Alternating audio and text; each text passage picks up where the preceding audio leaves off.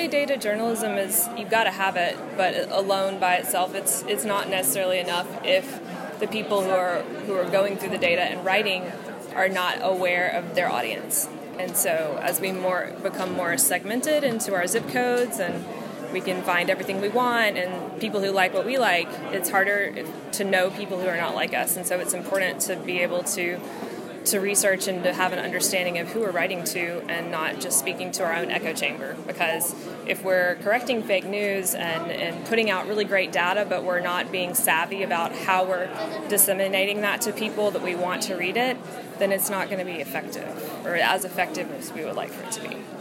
Digital ghettoization, as somebody referred it to. Digital ghettoization, that's a good term. That's a new one for me. Yeah, that's fine. Thank you very much. That's it. I'm not